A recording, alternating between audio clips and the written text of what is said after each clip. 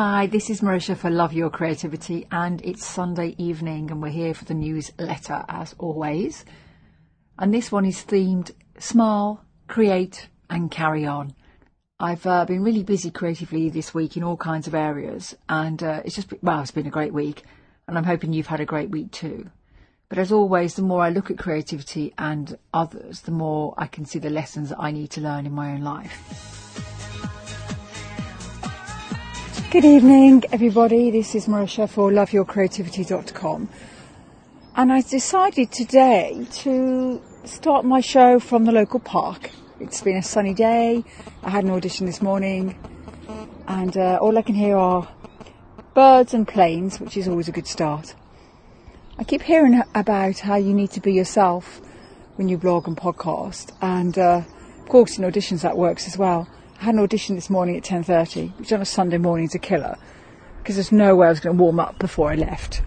I do have neighbours, and but I went in and I just enjoyed myself. Now I've had in the last 8 days 4 auditions, of which I know I've booked 2, but I know that the one today I didn't book. But does it mean it's any less valuable? No, I don't think so, actually.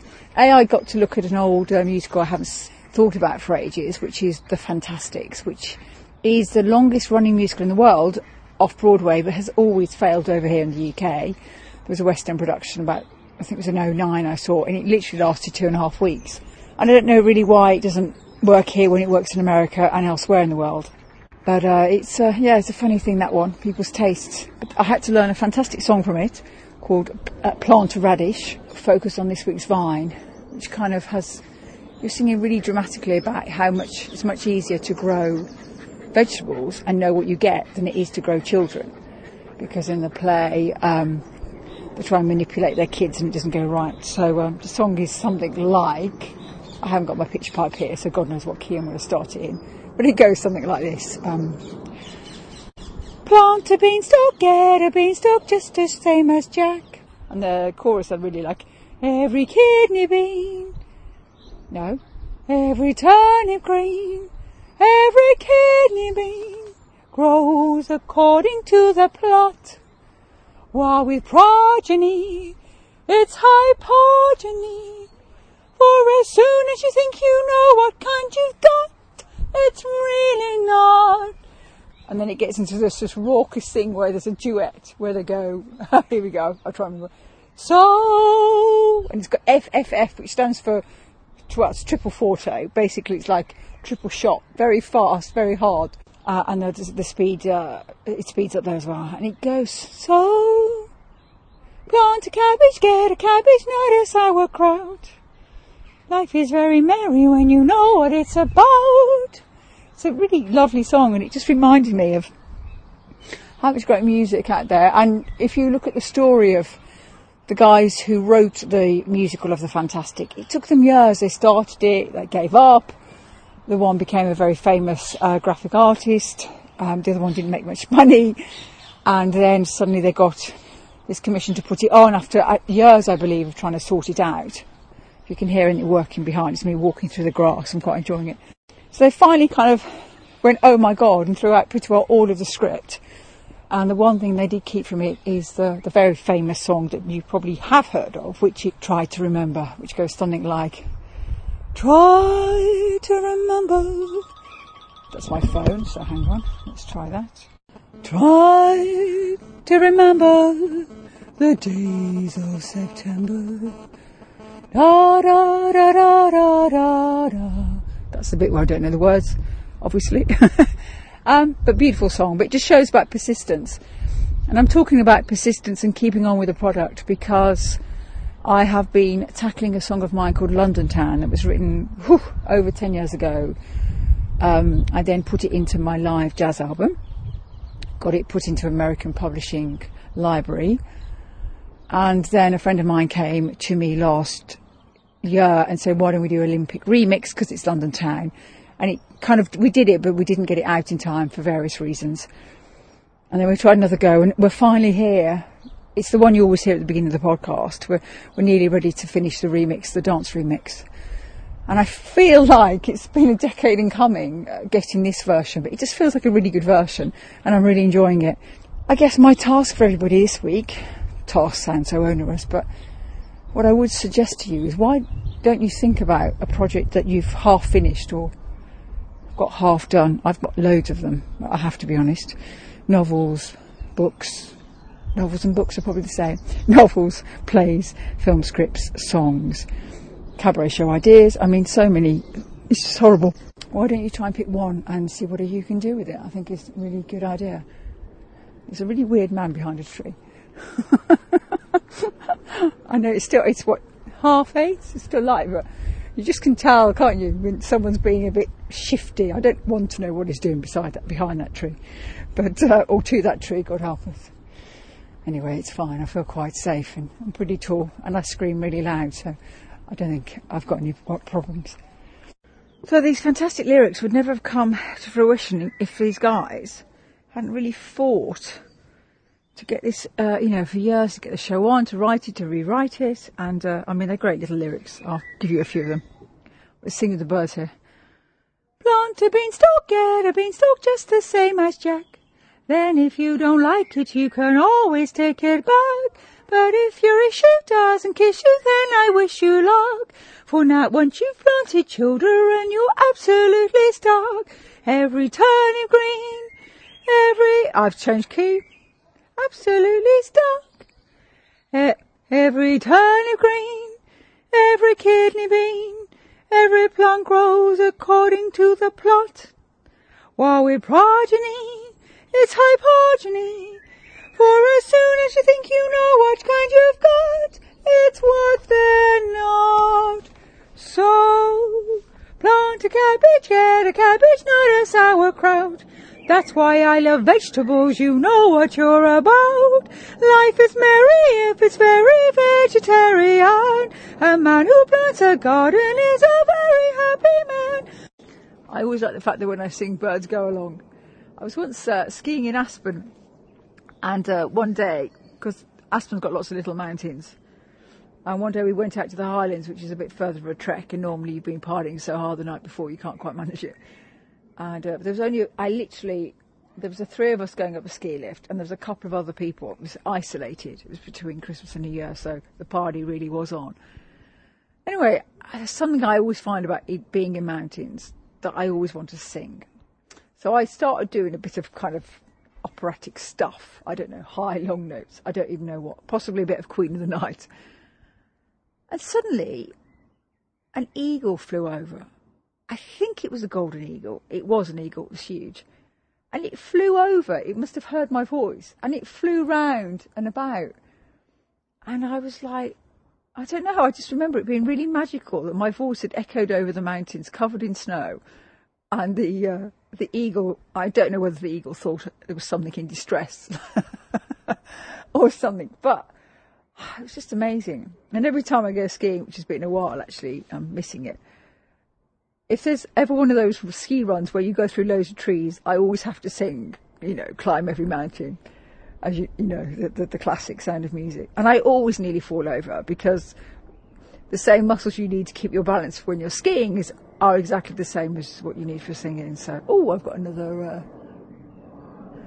plane going overhead. But I'm liking doing outdoor podcasting. It's much more fun. Yeah, so my climb every mountain, ford every stream. So I always do it, and all my friends are like, she's off again. And I always nearly fall off the freaking skis, but I have to do it at that bit. And it's normally the bit where it's quite flat. So if I lose speed there, then I'm trudging away, but I never regret it. I feel we need to sing more. So your task this week is to look at what outstanding work you've done, projects you have started, stopped halfway through, done the first draft and that's it, whether it's a song you started to write, a play, a painting, a dance you started to create. There's definitely, I have loads of those kind of projects, but there's definitely a couple that will pop up. So pick one this week and have a real look at it. And sit down for 30 minutes and see how much work there is to be done to get it finished to a point where you can get it out the door. I mean, here's me doing this dance tune. I have then got to think about, oh my goodness, I've got to promote a dance tune, which on top of the acting and everything else is going to be quite fun, and the writing of the new cabaret act. And a new cabaret character, a new comedy character. But it's about determination and focus. We all know that.